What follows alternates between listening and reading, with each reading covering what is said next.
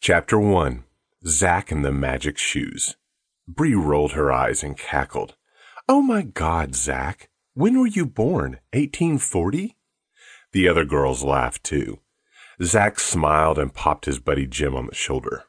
"See what I mean, dude?" He turned to Bree. "Come on, girl. You know there's not a man in the world that doesn't expect to be a little dominant over his woman. You can vote. You can work. I'm not saying we have to go back to the stay in the kitchen and make babies days. But there's a natural order to things. Nature wants us to be big, masculine dudes, and wants you to be little submissive dames."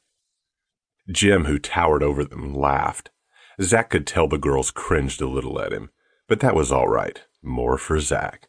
"So tell me this," said Bree. "Your boss, male or female?"